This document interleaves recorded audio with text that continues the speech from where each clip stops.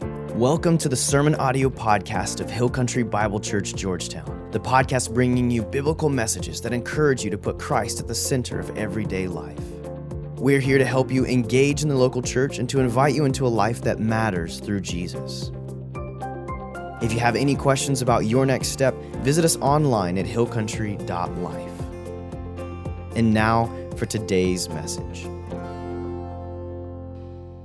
Well, good morning. I want to welcome all of you who are here live and all those who you're watching online. We're so glad you've chosen to worship with us and study God's Word together. So, there's an old parable that says Satan once called to himself the leaders of the emissaries of hell. And he told them he wanted to send one of them to earth in order to lead men and women astray and one step closer to the damnation of their souls. And then he asked which of them would like to go. And a creature stepped forward and said, Satan, I will go. And he said to him, well, if I send you to earth, what will you tell the children of men? And he says, well, I will tell them there is no heaven. And Satan said, no, too many people will not believe you because God has placed eternity in the hearts of mankind. And besides all that, people know just intuitively that goodness and righteousness will one day win the victory. So you may not go. Well, then another creature steps forward, this one darker and fouler than the first, and says, Satan, I'll go. And he says, well, if I send you to earth, what will you tell the children of men? And he says, Satan, I will tell them there is no hell. And Satan looked at him and said, no, they won't believe you either. Because God has placed something in mankind known as conscience. This inner voice that not only testifies to the fact that goodness will one day triumph, but that evil will be defeated. So you too may not go. And then finally, one last creature stepped forward, this one from the darkest recesses of hell, and says, Satan, I will go. And Satan says, if I send you to earth, what will you tell men and women to lead them astray? And he said, I will simply tell them there is no hurry. And Satan said, go. So we're in this series called Live Like There's No Tomorrow. And what we're doing here is we're walking through the last couple chapters of the book of 1 Thessalonians.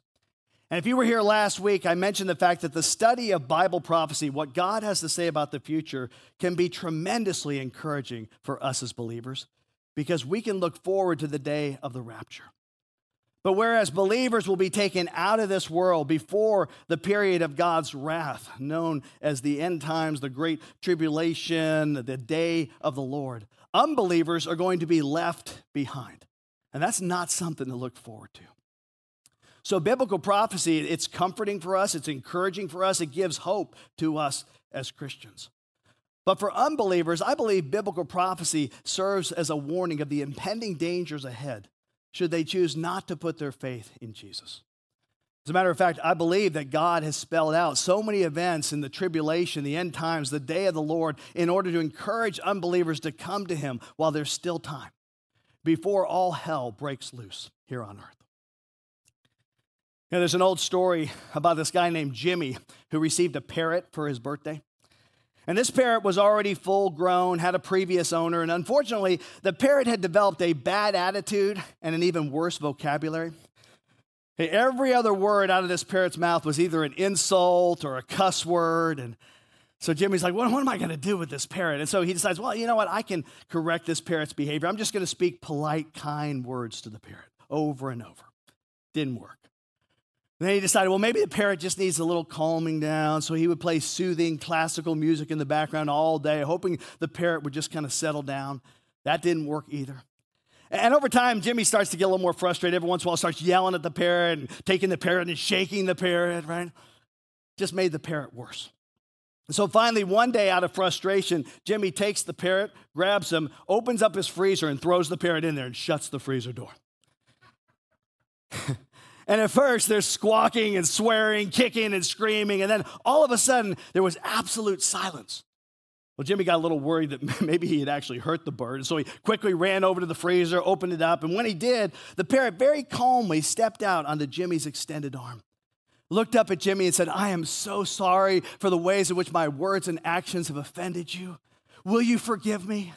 I will endeavor to change my behavior. And Jimmy was astonished. He's like, what in the world changed this bird's attitude? And he was about to ask him what had happened, what had made the change, when the parrot looked up at him and said, "May I ask what the chicken did?" I don't know why I like that story so much, but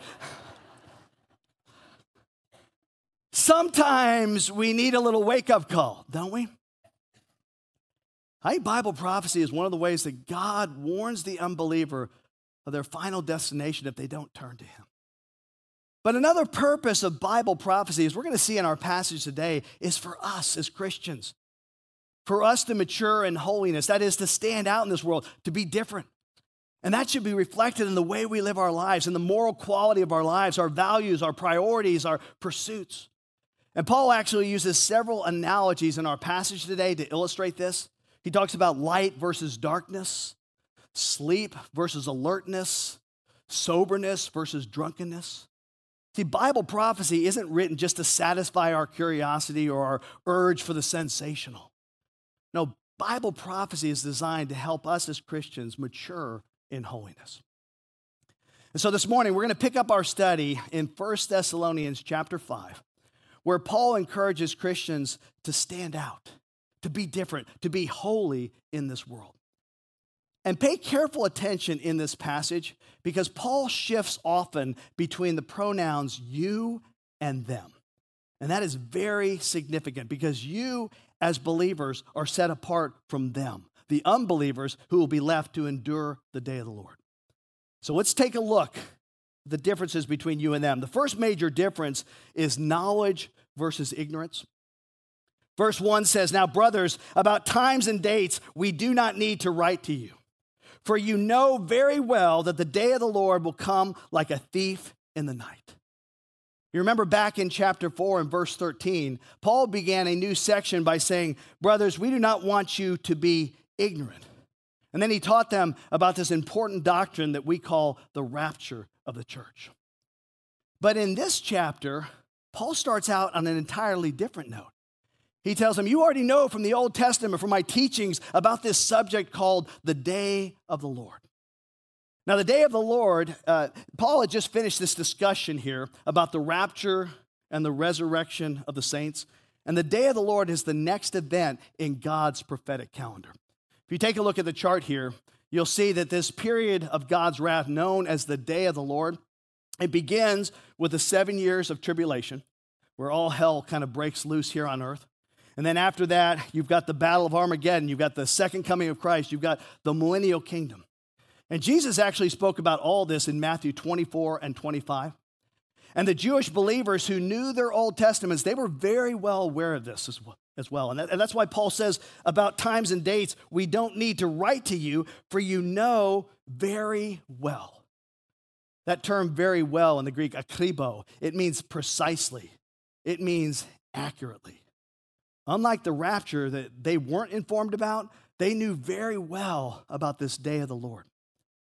And the Greek terms times and dates here, chronos and kairos, those were often used to speak of seasons or periods of time.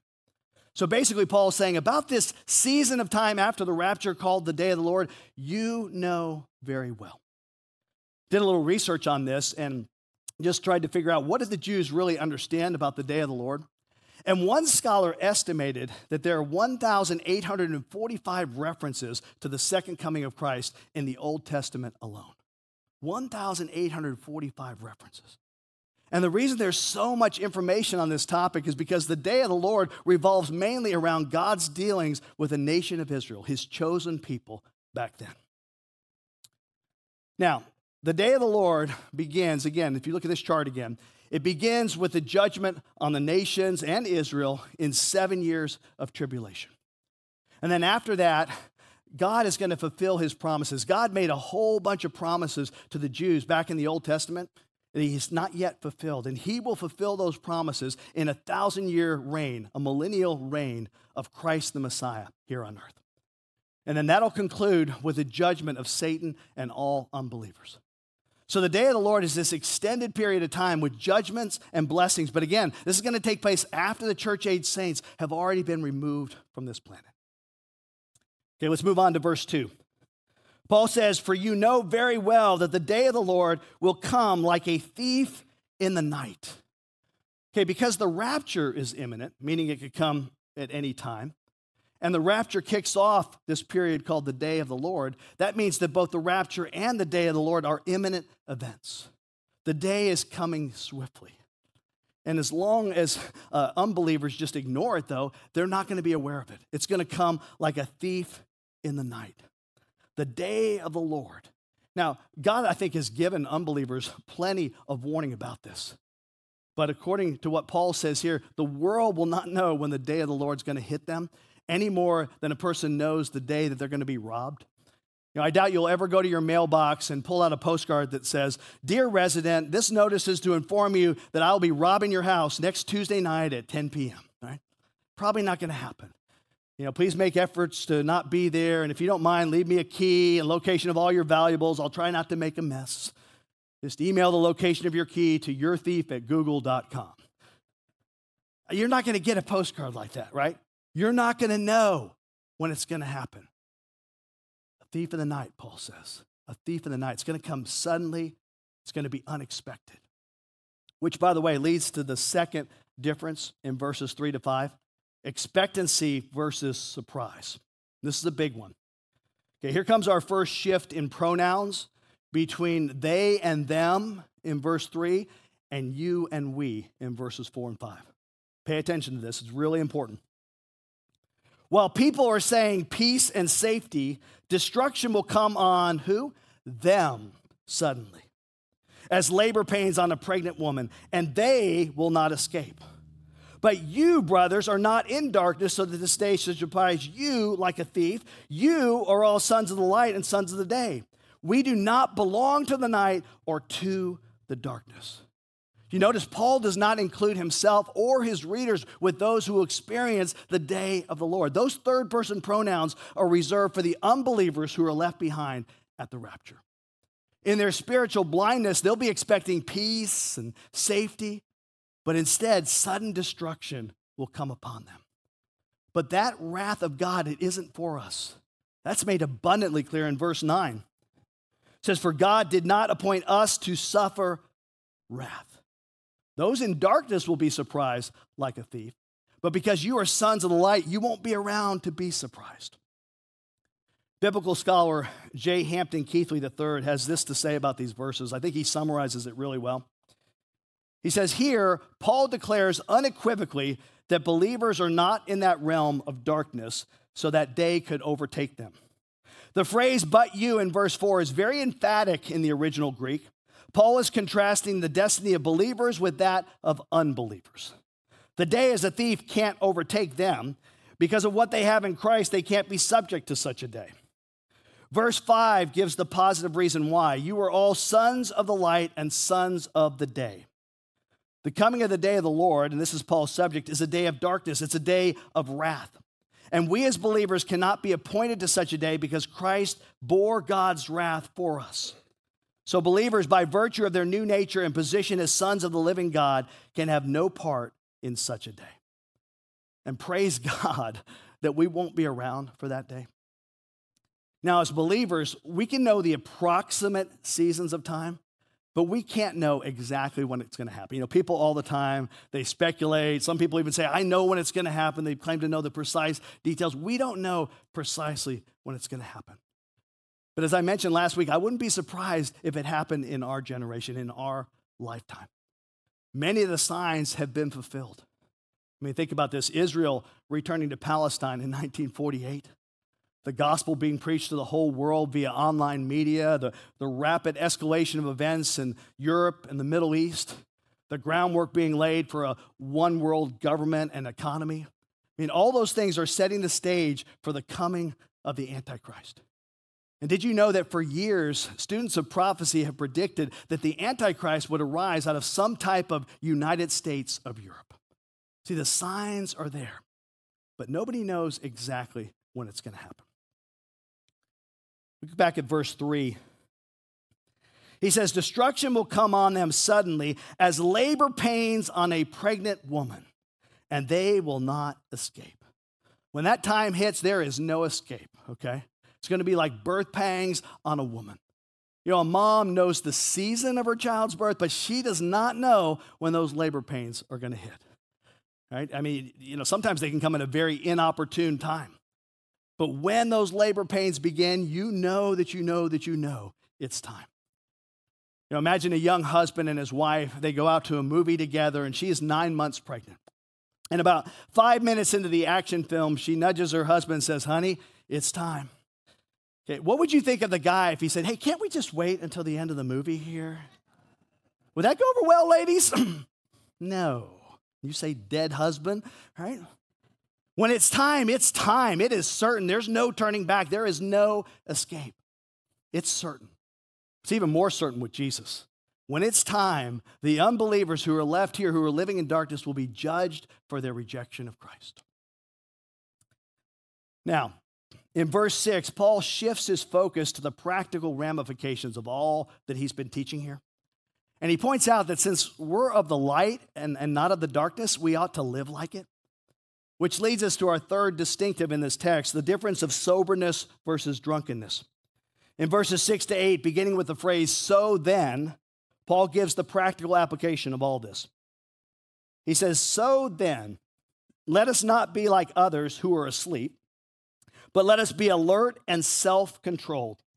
For those who sleep, sleep at night, and those who get drunk at night. But since we belong to the day, let us be self-controlled, putting on faith and love as a breastplate, and the hope of salvation as a helmet." The difference between believers and unbelievers should be like night and day, Paul says. And since we're not of the night, we shouldn't be living like we're spiritually asleep. You know that word asleep in the Greek, very interesting term, katheudo. It doesn't mean a gentle, restful, peaceful sleep. There's actually another term for that in the Greek. We talked about that last week, koimeo. Now, katheudo speaks of a state of sleep that is wild and restless. It was often used as a synonym for immorality or godless behavior. The opposite of katheudo is self-control or sobriety, which is exactly why Paul contrasts self-control with drunkenness here. He's saying that we should live spiritually sober lives. Kind of reminds me of Ephesians 5:18, which says, "Do not get drunk on wine. Instead, be filled with the Spirit." Night versus day, asleep versus awake, soberness versus drunkenness. Paul gives this whole series of contrasts here. And then in verse 8, he shares the means by which we can remain self-controlled and sober in the midst of this dark world we live. And it's fascinating to me because it comes back to that classic Christian triad of faith, hope, and love. Look at this. Putting on faith and love as a breastplate, and the hope of salvation as a helmet. Now, Paul turns to the metaphor of a soldier on duty. One of his favorite illustrations of the Christian life. The Roman breastplate covered a soldier from his neck to his waist. It protected his vital organs there. And that's what faith and love do. Faith in God protects inwardly. A love for people protects outwardly. And then in addition to faith and love, the helmet of the hope of salvation, it guards our heads. It guards our minds against attacks on our thinking. See, knowing that we won't be around for that judgment, knowing that we won't face the wrath of God when Jesus returns, that brings peace and assurance like nothing else. It's vital to have that hope of salvation. But notice here that Paul says, putting on faith, hope, and love. You got to put it on. That's a decision you've got to make every day at the start of your day. When you woke up this morning, you had a decision to make. Am I going to put on clothes or am I not going to put on clothes? Thanks for deciding yes, by the way. But in the same way, you got to decide, am I going to put on faith? Am I going to put on hope? Am I going to put on love? We can decide I'm going to put on an attitude of bitterness. I'm going to put on an attitude of laziness, an attitude of whatever, grumpiness, laziness, sloth, whatever, anger, worry. Or we can decide to put on faith and hope and love. We choose to either live in the flesh or live by the Spirit. All right, in the final few verses of this passage, Paul reminds us one last time that we will be saved from the wrath of God during the day of the Lord. He differentiates between salvation and wrath. Look at verses 9 to 11. For God did not appoint us to suffer wrath, but to receive salvation through our Lord Jesus Christ. He died for us so that whether we are awake or asleep, we may live together with him. Therefore, encourage one another and build each other up, just as in fact you are doing. Paul says, encourage one another with this truth. Our salvation means we won't be around to suffer the wrath of God. Jesus died for our sins. He delivered us from that judgment. Now, that's what it means to be in Christ. Do you realize that's the number one term for Christians in the New Testament? To be in Christ. And that means because we're in Christ, we are protected by Christ. We're protected from God's wrath. Because when God the Father looks at us, he doesn't see our sin anymore. He sees us covered in the righteousness of Christ. Well, that is super encouraging. Therefore, encourage one another and build each other up. And we're to help our brothers and sisters in Christ grow in the Lord and stay spiritually awake. A spiritually awake person is someone who has a calm, sane outlook in life. He's not complacent. He's not frustrated. He's not fearful. I mean, he hears the tragic news of the day, but he doesn't lose hope. He experiences the difficulties of life, but he doesn't give up. And he knows that his future is secure in God's hands. And so he lives each and every moment wisely and obediently. Folks, it's all good news for us in the end, but it's not good news for those who are not in Christ, for those who are outside of the body of Christ. And I think that should motivate each and every one of us to think about the people in our life that we know, the people we love, and get out there and share Jesus with them. Encourage them to put their faith in Jesus while there's still time. You know, God loves every single human being on this planet with a deep and unconditional love. He does not want a single one of them to perish. But the Bible also says that God will not force anyone to love him back. And so he gives each individual a choice to trust in his son Jesus or reject that offer. And even now, God is reaching out to people all around the globe. Right? You saw this in that video earlier in Japan, in South America, Africa, India, all around the globe. God is reaching out to people through Christians, through churches, through missionaries, through the Bible, through angelic visitations, near-death experiences, and a host of other means. God is drawing right now. He's calling people in while there's still time. Come to me, come to me, come to me. But one day, as we're reading right here, God is going to say, enough. And he's sending his son, Jesus, to come to this earth and wipe out evil once and for all. And if you're not on the right side, his side, the day of the Lord will not be pretty. You know, I read recently that 1 in 3 Americans, think about this, 1 in 3 Americans believe that some type of apocalyptic event will occur in their lifetime. 1 in 3. But that belief doesn't seem to be changing their attitude, their behavior toward God. You know, perhaps they bought into that lie of Satan I mentioned earlier. There's no hurry. There's no hurry. If you pay attention to the news, you know that out in California and all along the West Coast, wildfires are constantly wreaking havoc.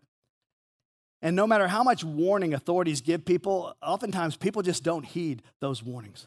They don't believe that those wildfires can actually move faster than people can flee. And so oftentimes they just don't get out in time.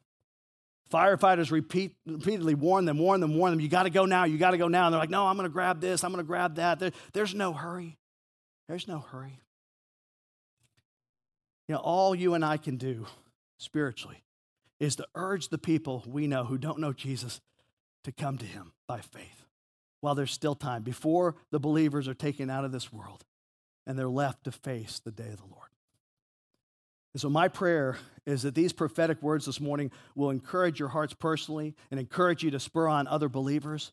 But more than that, my prayer is that these words will spur you on to share the love of God, the good news of Jesus with everyone you know who one day might be left behind.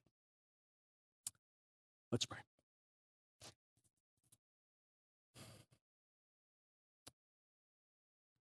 Lord, I recognize that these are sobering words. as encouraging as it is for us as believers to know that we'll be out of here, it also should prompt us to have a passion, a heart for those who will have to endure the day of the Lord, the challenges and the trials here on earth.